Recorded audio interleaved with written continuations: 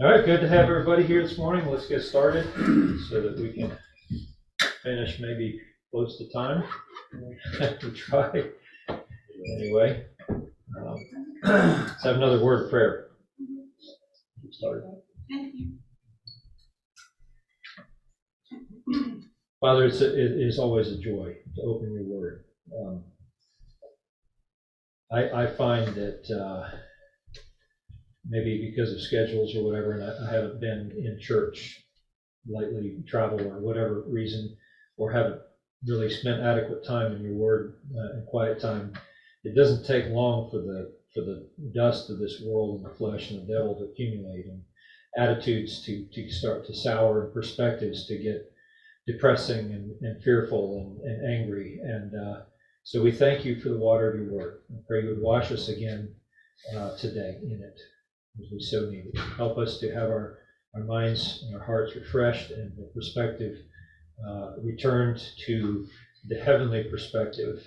And as we turn the corner and we in John's Gospel start chapter 12, and we're nearing the end of your public ministry, we're just mindful of how much pressure and humanly speaking stress there was placed on your shoulders, Lord Jesus, by the doubt, fears, misunderstandings of even your closest people and your closest disciples and followers who are close to you. And yet, in the midst of all of that, knowing all of it, you came anyway, humbled yourself, emptied yourself of the glory due to you, and became a slave even to the point of death on the cross. You became poor that we might be rich. And so we thank you so much that you were willing to do that, not just for friends, but for enemies, as we were before salvation. What a great love it is that you display. Help us to see that again fresh this morning. Help us to see the glory of the Father in the face of Jesus. In his name we pray.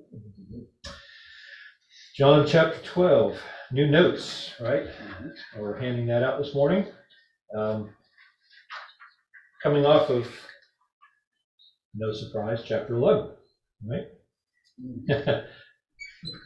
Good thing I'm here to tell you the obvious.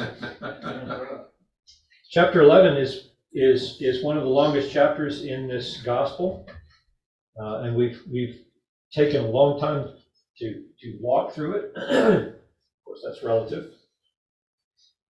I was going to make some snide comments, but I will refrain from doing that as to how long we take. But seriously, chapter 12, chapter 11, as I've told you, gives us what the more I study it, the more I compare with other gospels, it gives us what I think is the most significant public sign that Jesus ever did, and that's the raising of Lazarus, right?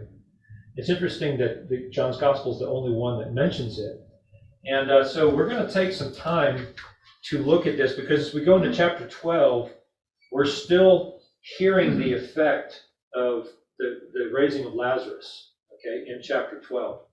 And we're going to look at particularly Matthew and Mark. If you flip your notes over, you see that I've got the whole back side of the notes is taken up with a section from Matthew and Mark. These are parallel accounts of the anointing of Jesus by Mary.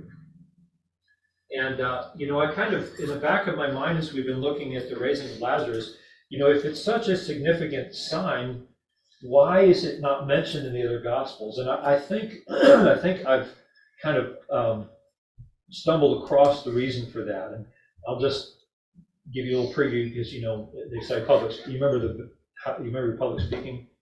Tell them what you told them, then tell them what you told them, right? Tell them what you're going to tell them, and then tell them what you told them, right? So here's my tell you what I'm going to tell you. Okay.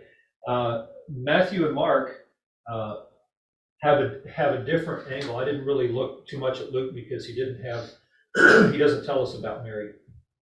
At least not this anointing of Jesus. There's a different one that's often confused, and we'll talk about that as well. But anyway, so Matthew and Mark's accounts seem to be more interested in connecting the anointing of Jesus by this expensive oil directly to what pushed Judas over the edge to finally go to, apparently been mulling it around, but this was, as we say, the straw that broke the camel's back and pushed Judas to go meet with the religious leaders. The chief priests specifically are the ones mentioned in both Gospels, and offer his services to help them. Okay? So Matthew and Mark are very keen on tying that piece together, whereas John takes a different angle. He's more interested in helping us see the raising of Lazarus and its significance in the enthusiasm of the crowds when Jesus rides into Jerusalem a few weeks later at the triumphal entry. Does that make sense? So they each have a different angle and a different perspective. And so for Matthew and Mark's accounts, and evidently Luke's too, Luke has a different angle. Lazarus' story doesn't, sort of maybe detracts from the main point they're trying to make. So they don't include it. Whereas John does include it because he's trying to make a different point. But it's just interesting when we compare them all together to see how all this actually fits together. Okay, that makes sense? All right, hopefully. You get one for yourself and, Yep. And David? Yeah, I thought you said David don't get one. Well, since he's not here.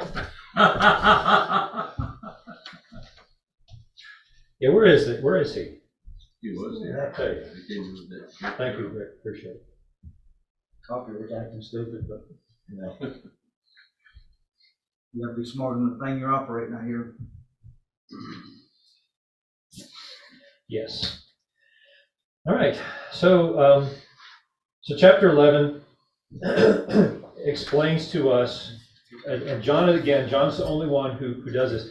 Now, the tail end of chapter 11, where we've just come through, so the prior set of notes was titled Unbelief on Trial, right? Because even though at the tail end of chapter 11, Jesus is the one on trial, right? More or less. They convene sort of an emergency council of the Sanhedrin. And remember Caiaphas, who's high priest, is the one that he's sort of the chair, you might say, or the president of that body, right? And he's the one that rallies the bulk of the support in favor of formally deciding to kill Jesus. Okay? And that's where we've been, and we've seen that. And Jesus went away, and I got to looking again carefully to see if John gives us any idea as to how long this was. And it doesn't really say. If you look at verse 54 of chapter 11, it says, Jesus therefore no longer walked openly with the Jews, but went from there to the region near the wilderness to a town called Ephraim, and there he stayed with his disciples. And Ephraim is not too terribly far away. I believe it's across the Jordan, again, sort of just on the other side of the Jordan. So it's a little bit, you kind of have to want to get there kind of thing. But it's not, he's not like months away. He knows that he's going to have to go to Jerusalem here in a few weeks, but he's not pushing his luck, as we say, right? He's not hanging out in Bethany, which is only 2 miles away. He could do that. Mary and Martha would be, now that Lazarus is raised from the dead, you think they would welcome Jesus staying home? Yeah, sure. Oh, yeah. Yeah. But what's interesting there is that Jesus doesn't tempt his fate, so to speak. Even though the Father would have protected him because his time, to be crucified is during Passover, right? But Jesus doesn't do that. He does everything he can to cooperate with God and his plan, which is interesting, okay? Even though he has the promise of protection. So many Jews are getting ready for the Passover. That's verse 55 to the end of the chapter. And and there's a lot of buzz, right? Remember, there's all this buzz going on in Jerusalem because we had, at the raising of Lazarus, we had a very influential and powerful crowd of witnesses there to see that. And there was no doubt this man was dead, right? And there's a lot of influential wealthy, influential witnesses, you might say now. There's no longer just the backwater, Galileans with some rumors of a guy doing miracles up there. It's now in our own backyard, so to speak, looking at it from the leader's viewpoint, right? And so they're very, very worried about that and very concerned. But Jerusalem is filled with this buzz as more and more Jews are coming in. Remember, I told you that based on counts that Josephus and other ancient historians give us, particularly Josephus, based on the counts that they give us of how many lambs were sacrificed during Passover around this time, scholars estimate there could be as around 1 million to 1.2 million Jews in Jerusalem. Normally, it's a population of about maybe 200 to 250,000 in Jerusalem and sort of the immediate surrounding area. Okay, but you think about that, right? And we talked about, we feel the crowds around here at, what would we say, almost 500,000 just living in the greater Asheville area. Imagine double that, right? And small. In a smaller area, that's right, even more concentrated area. And so, thank you, David. So as the Jews are, and John is telling us that, right? So verse 55 of chapter 11, now the Passover of the Jews was at hand, and many, notice that word, went up from the country to Jerusalem, Passover, to purify themselves. As they're coming, as these faithful, God-fearing Jews, right, because they're obeying the law, this is one of the 3 main feasts that you have to show up at the temple for, right? So they're coming into Jerusalem, and as more and more of them are coming in, Jerusalem is abuzz with the raising of Lazarus. And these influential witnesses that were there to see it are spreading the word everywhere. And people are buzzing about it, right? And so John just summarizes that in verse 56. They were looking for Jesus and saying to one another as they stood in the temple, "What do you think? That he will not come to the feast at all," right?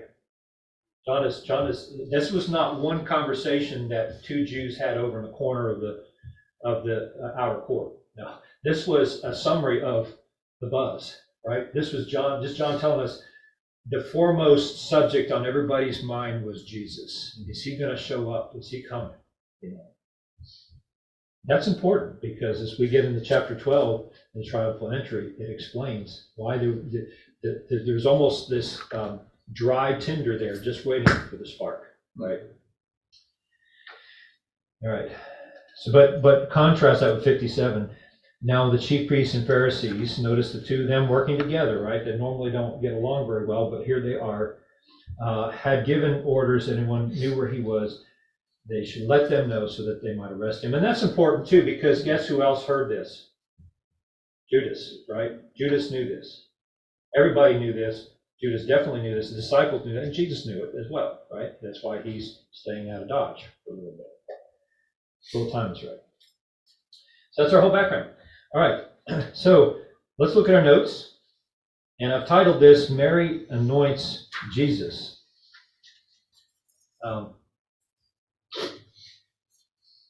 And before we get into the text itself, I want to deal with 2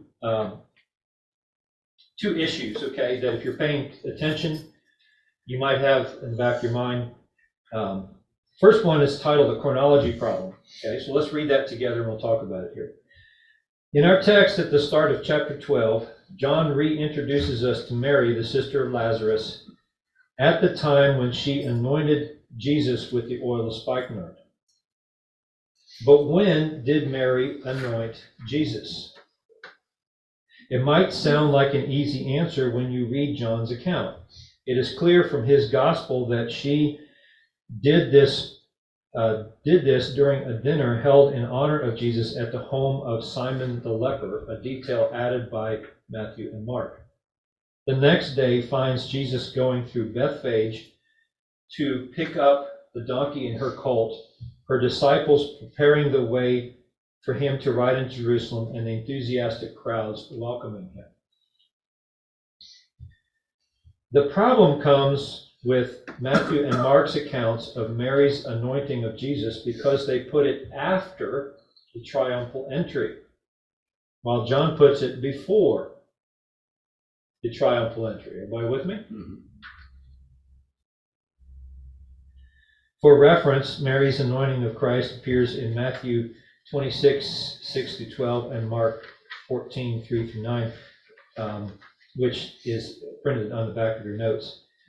But their accounts of the triumphal entry are in Matthew 21 and Mark 11, right? So the triumphal entry is Matthew 21, Mark 11, and then Mary anointing Jesus is in Matthew 26 and in Mark 14. You see that?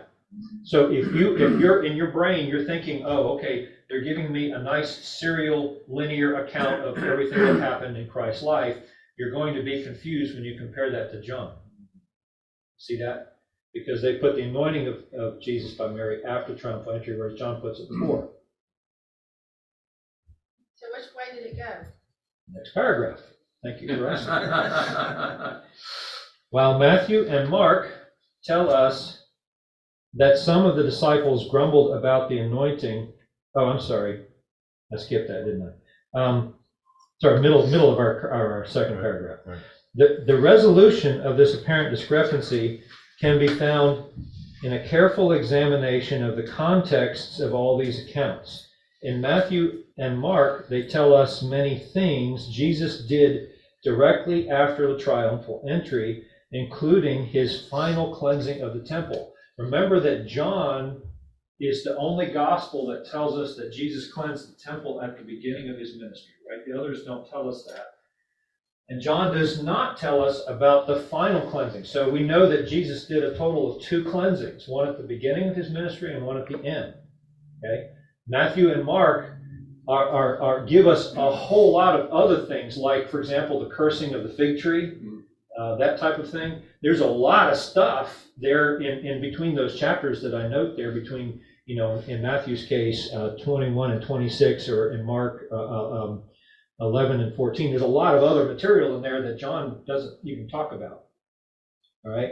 So the answer to this is that they're again, like I said earlier, their perspectives are different. The main point they're trying to get to is different than John.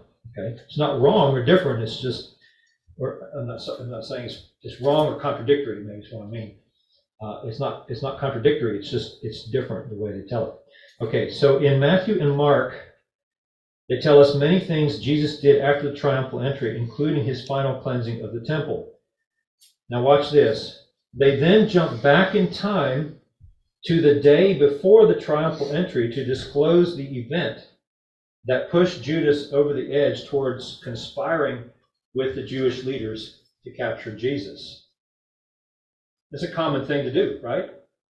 I mean, if you're telling a linear story, and you get to a point, and oftentimes we'll say, now before I tell you the next thing, I need to back up and tell you this, right? Mm-hmm.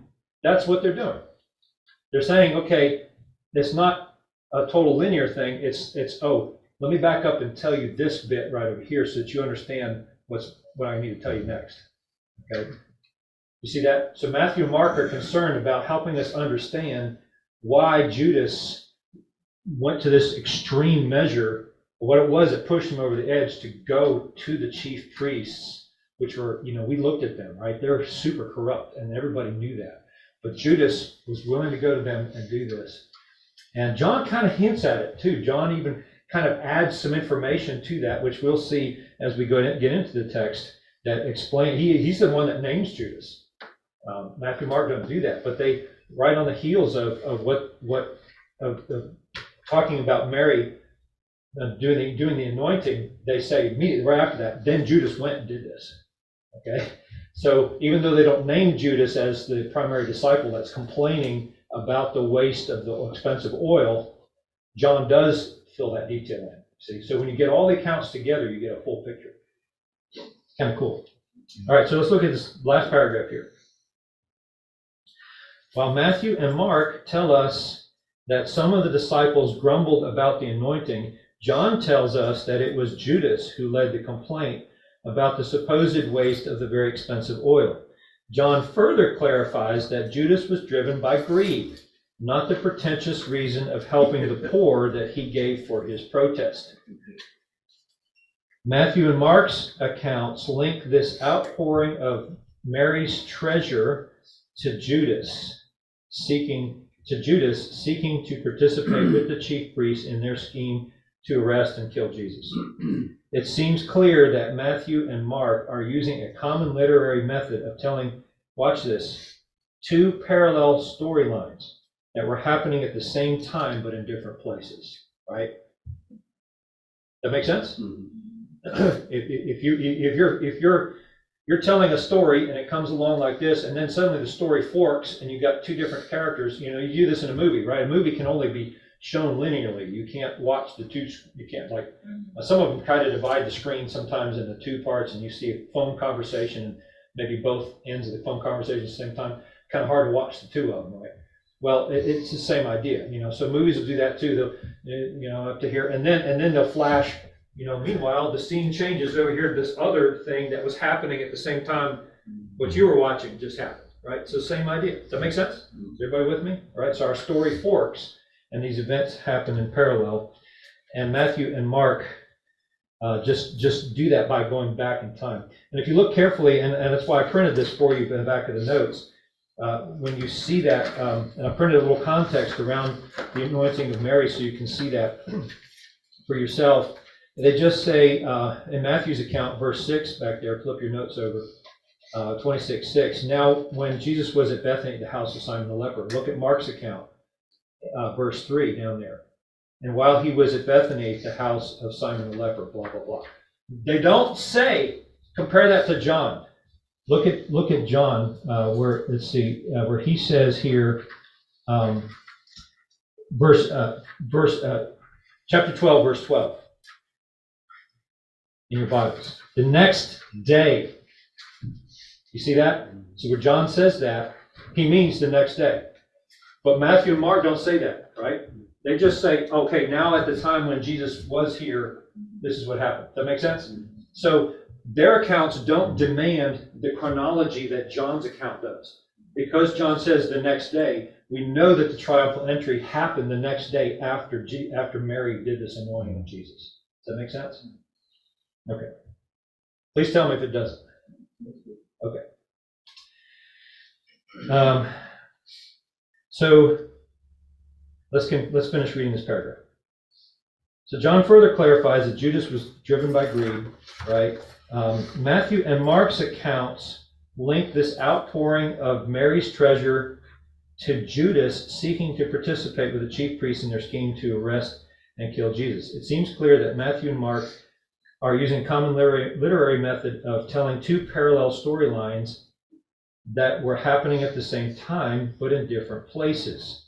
John is interested in making sure that we know the triumphal entry happened the day after the dinner where Mary anointed Jesus, and that the enthusiasm of the welcoming multitudes is directly tied to the witnessing of those who had just seen Jesus raise Lazarus a few weeks earlier. That makes sense. Matthew and Mark are concerned with helping us. It's interesting because it's almost like what she does here is sort of this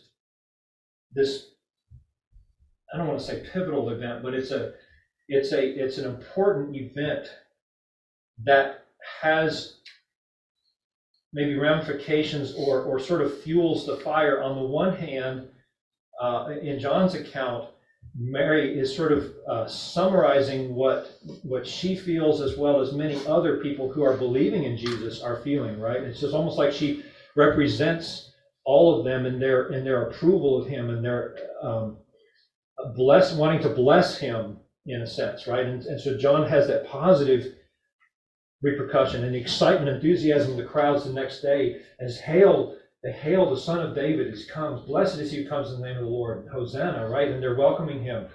But then there's this negative fallout, the other side, the dark side of that as well, that Matthew and Mark look at, and that is the effect that had in Judas's heart. He was already a thief, John tells us. He was already stealing. He saw the value of that oil and wanted it for himself. He coveted that.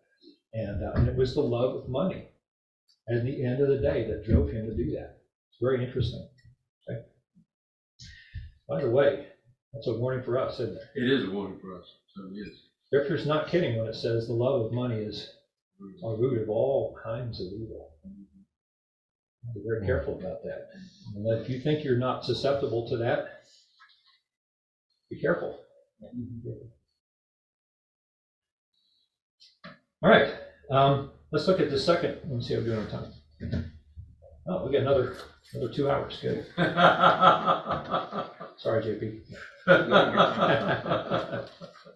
I had my coffee this morning, so I'm wired.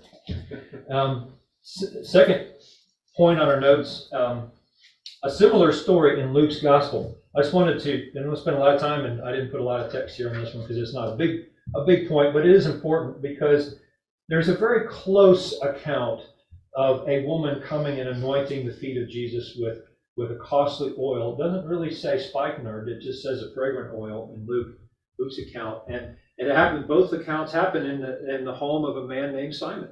So it's easy for people to get them confused, unless you really slow down and carefully look at it. So I wanted to frame that for us so we're not getting them confused, because they are separate stories and apparently two different women. I'm convinced. I don't think this is Mary doing it twice, okay? So let's talk about that. That's a next section on our notes on page 1, okay? A similar story in Luke's gospel. This tale of Mary's anointing of Jesus is similar to one in Luke 7:36-39. In both cases, a woman brought an expensive alabaster jar of fragrant oil, anointed Jesus' feet with it, and wiped his feet with her hair. Maybe it's that last detail particularly, because if you're like me, you're kind of imagining, how is she able to, I can't tell you, my imagination running wild with how are they doing this and why are they doing, you know what I'm saying? It's like, so that detail, I think, probably more than anything else, links these two stories in people's minds and gets it confused easily, okay? But it is there in both accounts. So there are similarities. There are similarities. Next similarity is the next sentence there. Both events happen in the house of a man named Simon. That's also interesting, okay? One is called Simon the Pharisee. That's in Luke's account. All right. In our account here in John and in Matthew and Mark, actually it's Matthew and Mark. John doesn't tell us it was Simon the leper, but Matthew and Mark tell us that this happened in a house of a man named Simon the leper. Okay, and which we don't know nothing else other than that, but just knowing that alone tells us that the fact that he was there, that he had a house and he was there, was almost certainly healed by Jesus, because he wouldn't be allowed back into the community, back to his house and everything, if he weren't cleansed, right? So he had been almost certainly healed by Jesus, was likely a follower of Jesus, another wealthy Jew who was sympathetic toward and following Jesus and wanted to give a dinner in his honor in his home, okay? Whereas Simon the Pharisee happens maybe a year and a half earlier, a totally different home, different man, but they happen to have the same name. However, back to our notes now, there are enough differences, especially in the timing of the events, for us to be sure they are separate occasions. We should not confuse them and think of Mary as a prostitute. While the scripture doesn't give us the name of the woman in Luke's account, we can be fairly certain it was not Mary. Mary had enough money as a member of a wealthy family to support herself without resorting to prostitution. Mm-hmm. Furthermore, it would be hard to explain how a woman of such bad reputation as the prostitute in Luke's account could also be the close friend of so many pious and well-connected Jews as we see supporting Mary in the time of her grief. Does that make sense? Very clear to me that these are two different women.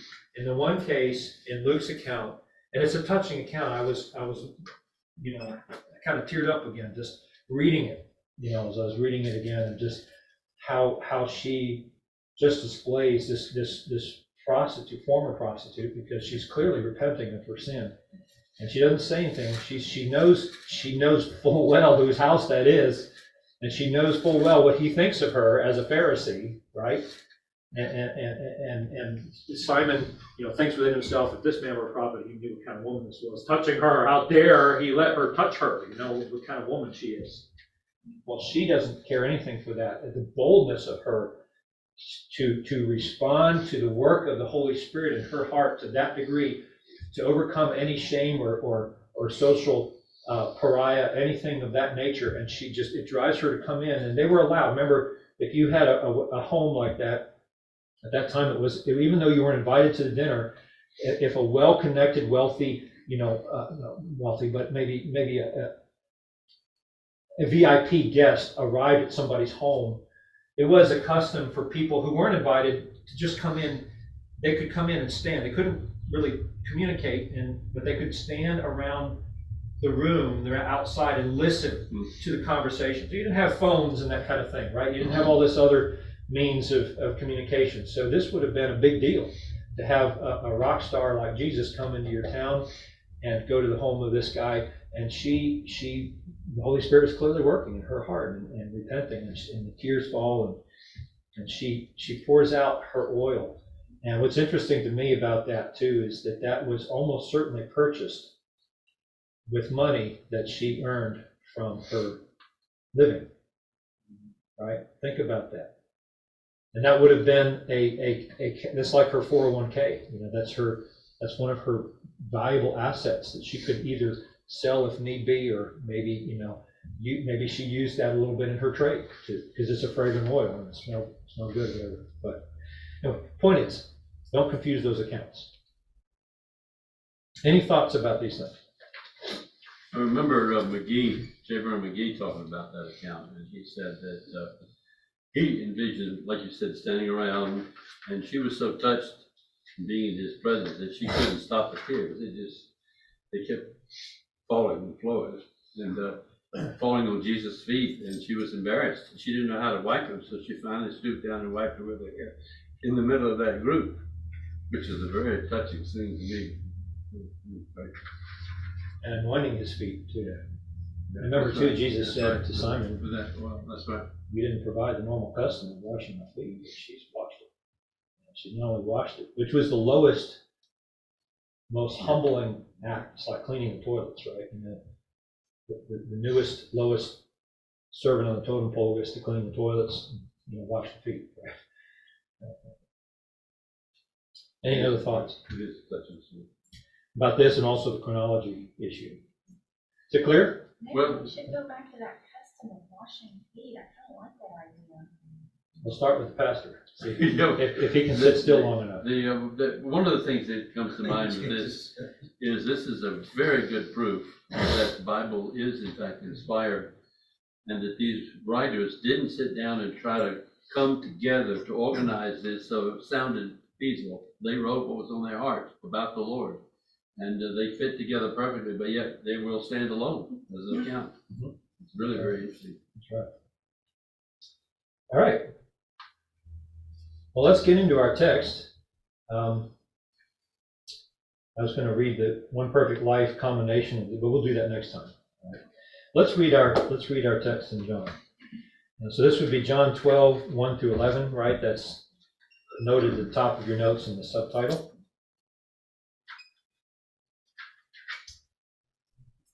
John 12, 1 through 11. 6 days before the Passover, Jesus therefore came to Bethany, where Lazarus was, whom Jesus had raised from the dead. So they gave a dinner for him there. Martha served, and Lazarus was one of those reclining with him at table.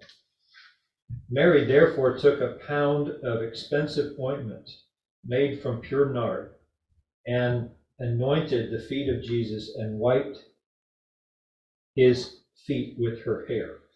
The house was filled with the fragrance of the perfume. But Judas Iscariot, one of the disciples, he who was about to betray him, said, "Why was this ointment not sold for 300 denarii and given to the poor?" He said this not because he cared about the poor, but because he was a thief, and having charge of the money bag, he used to help himself to what was put into it.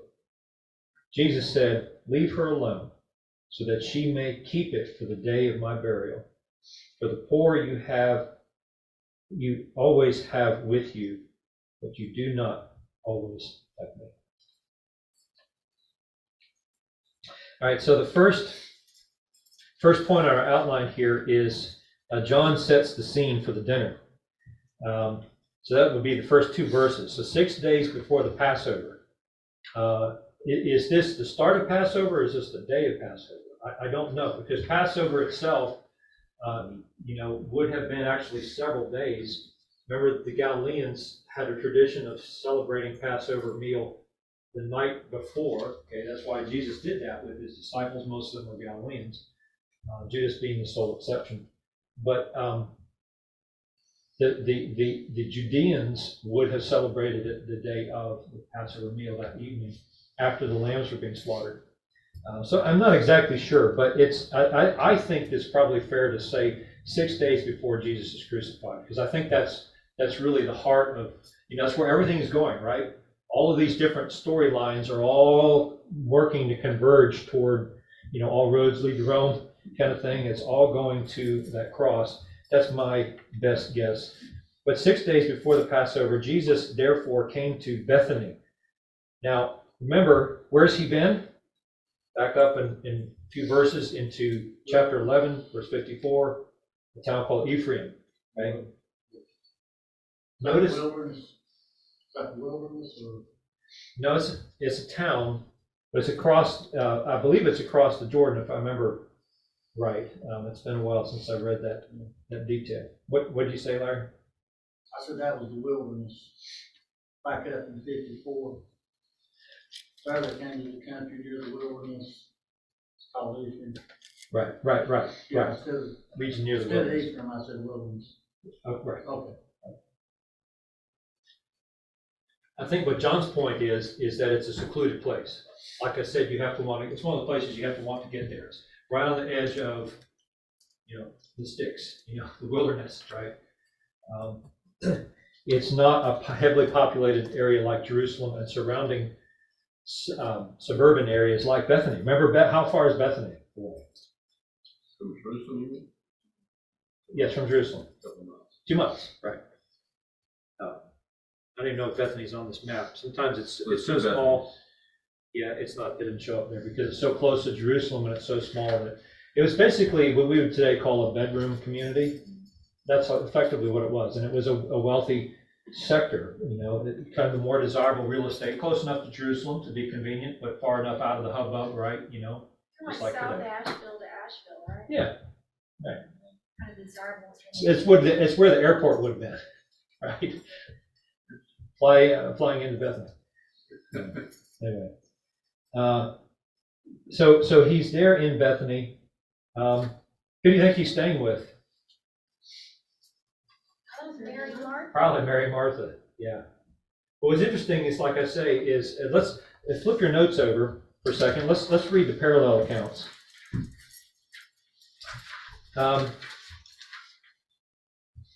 What I'm doing here, and you notice in those parallel accounts in Matthew and Mark, I've put an extra line in there to kind of segregate these three. They're very, very similar. When you compare Matthew and Mark, they're very, very similar, and the segments are match as well, right? So the first segment there, let's look at Matthew first.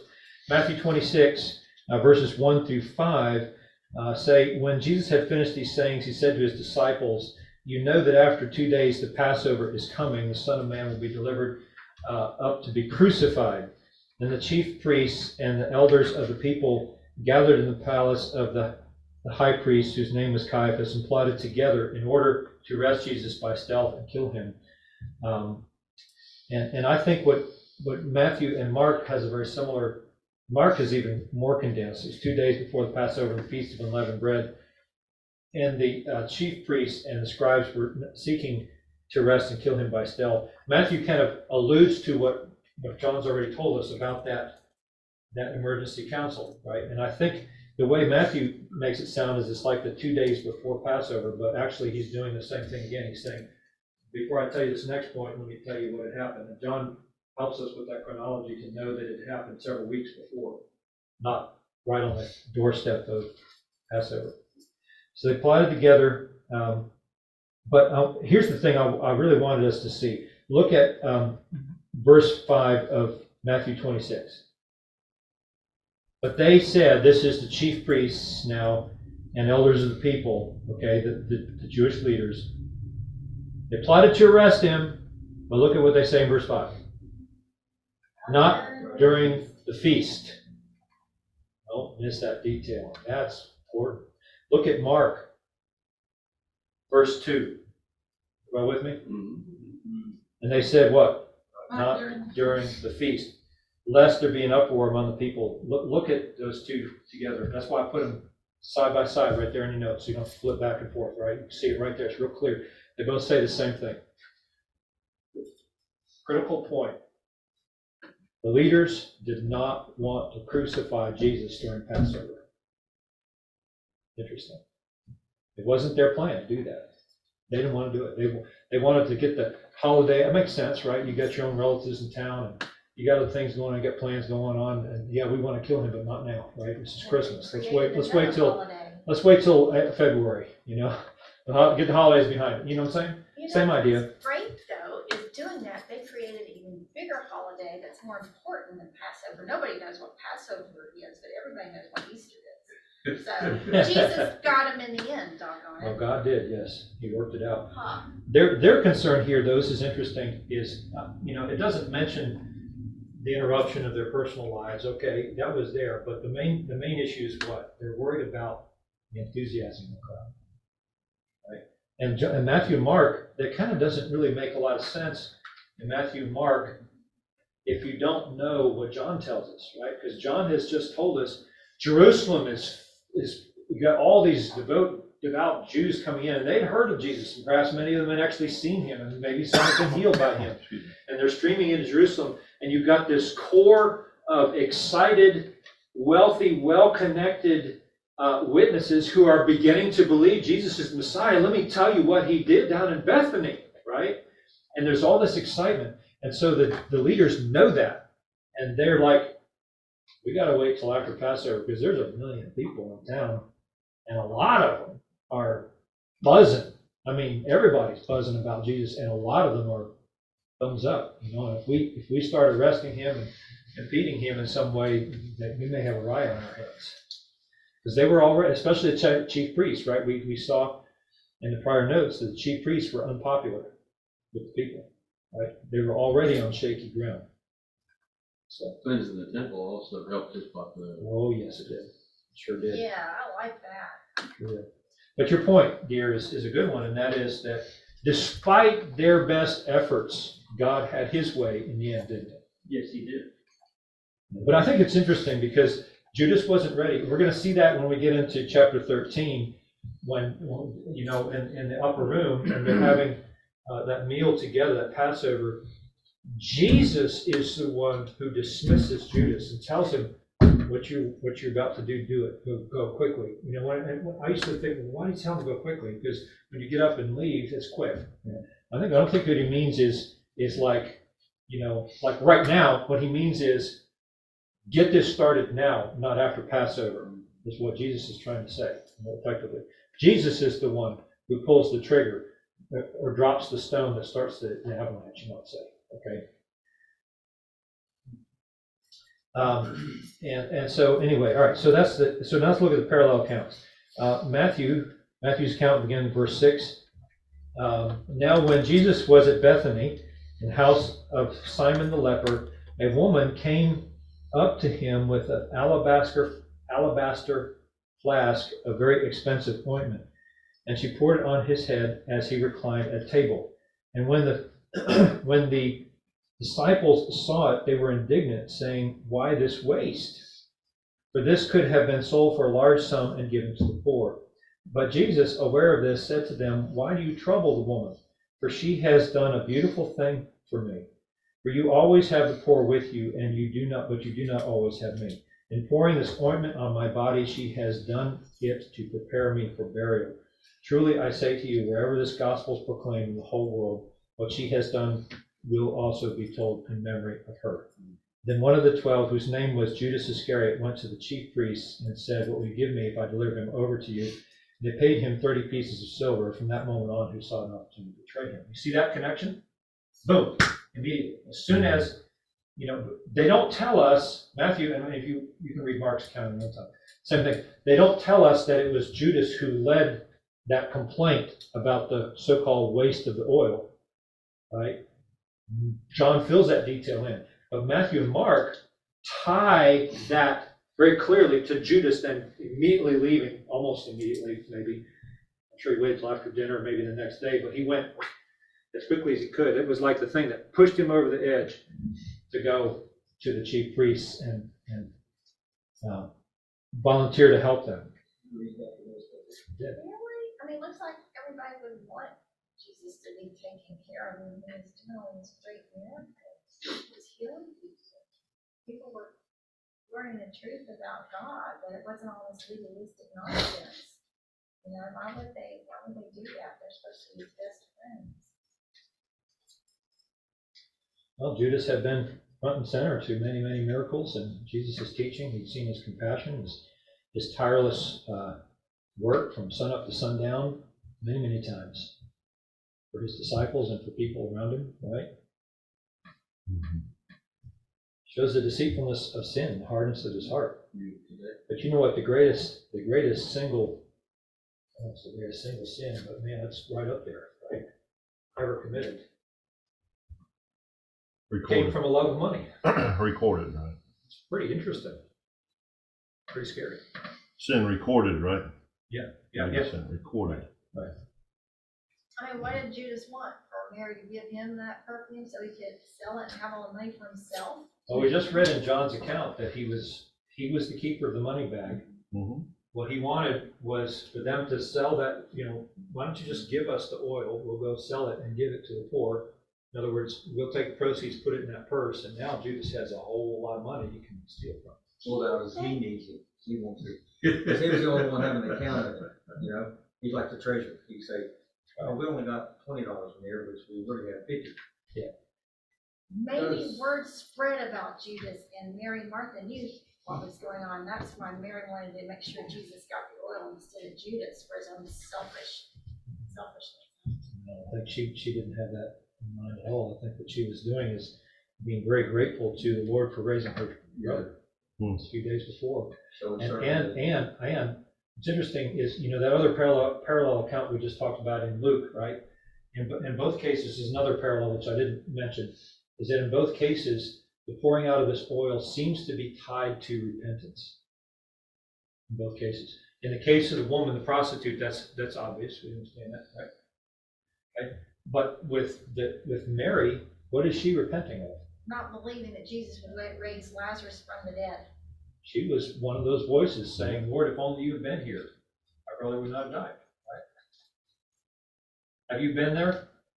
Doubting God's goodness? Lord, where are you?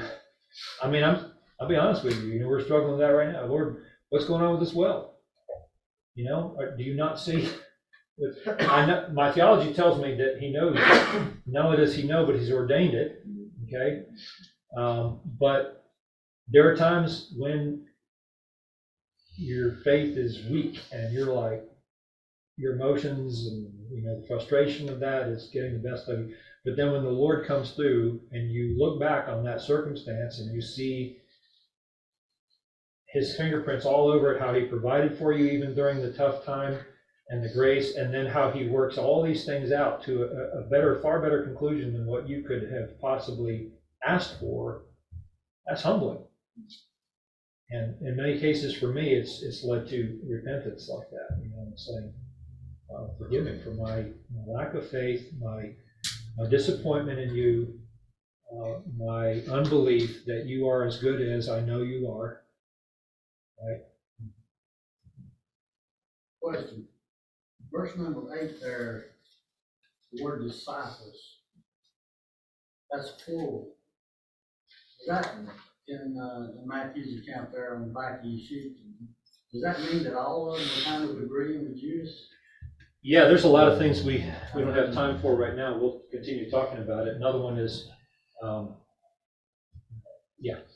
anyway, yes. That is one of the things that stood out to me, is that apparently other disciples kind of joined in. That's why I worded it this way, that John shows Judas to be the one leading the complaint.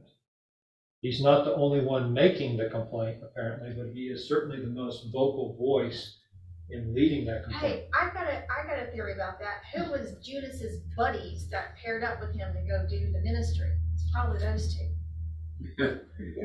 Or those Three. four. Well, Those however many there were. So who were his buddies? I bet they were the ones chiming in. You know how it is. They're part of their own clique. They got to stand up for each other. Yeah, Judas It is could be. right. It could be. It could be others in the room. Who knows? It is interesting, though, Larry. I did notice that too. Matthew and Mark both say that it was disciples, plural. Okay. Yeah, I I wouldn't want to always be just one. thought it was Judas. It would be sad to be one of the ones stuck with Judas's team, wouldn't it? Oh man, I got stuck with Judas's team. He was the betrayer. Wow, that'd be kind of scary. Wouldn't it? Well, you wouldn't think of that as you're going along. You might think it as a benefit having the money back. Yeah. Well, Being close to after money. the fact, though, after the fact, you After find the out what fact, he it does. would Like, be oh my totally goodness, different. I could have ended up with Judas here. They probably thought, I can't believe I was deceived and thinking he was doing this. I can only imagine what was going through their minds. The deception. Especially Peter. Because in many senses, we say, and what Judas did was very, very wicked, betraying. But Peter did basically the same thing. He didn't kiss the Lord, he denied him 3 times. And by the way, I've been studying that in my other John Bible studies in chapter 18. He did it in front of John. John was there to hear Peter's denial, first person. It's interesting.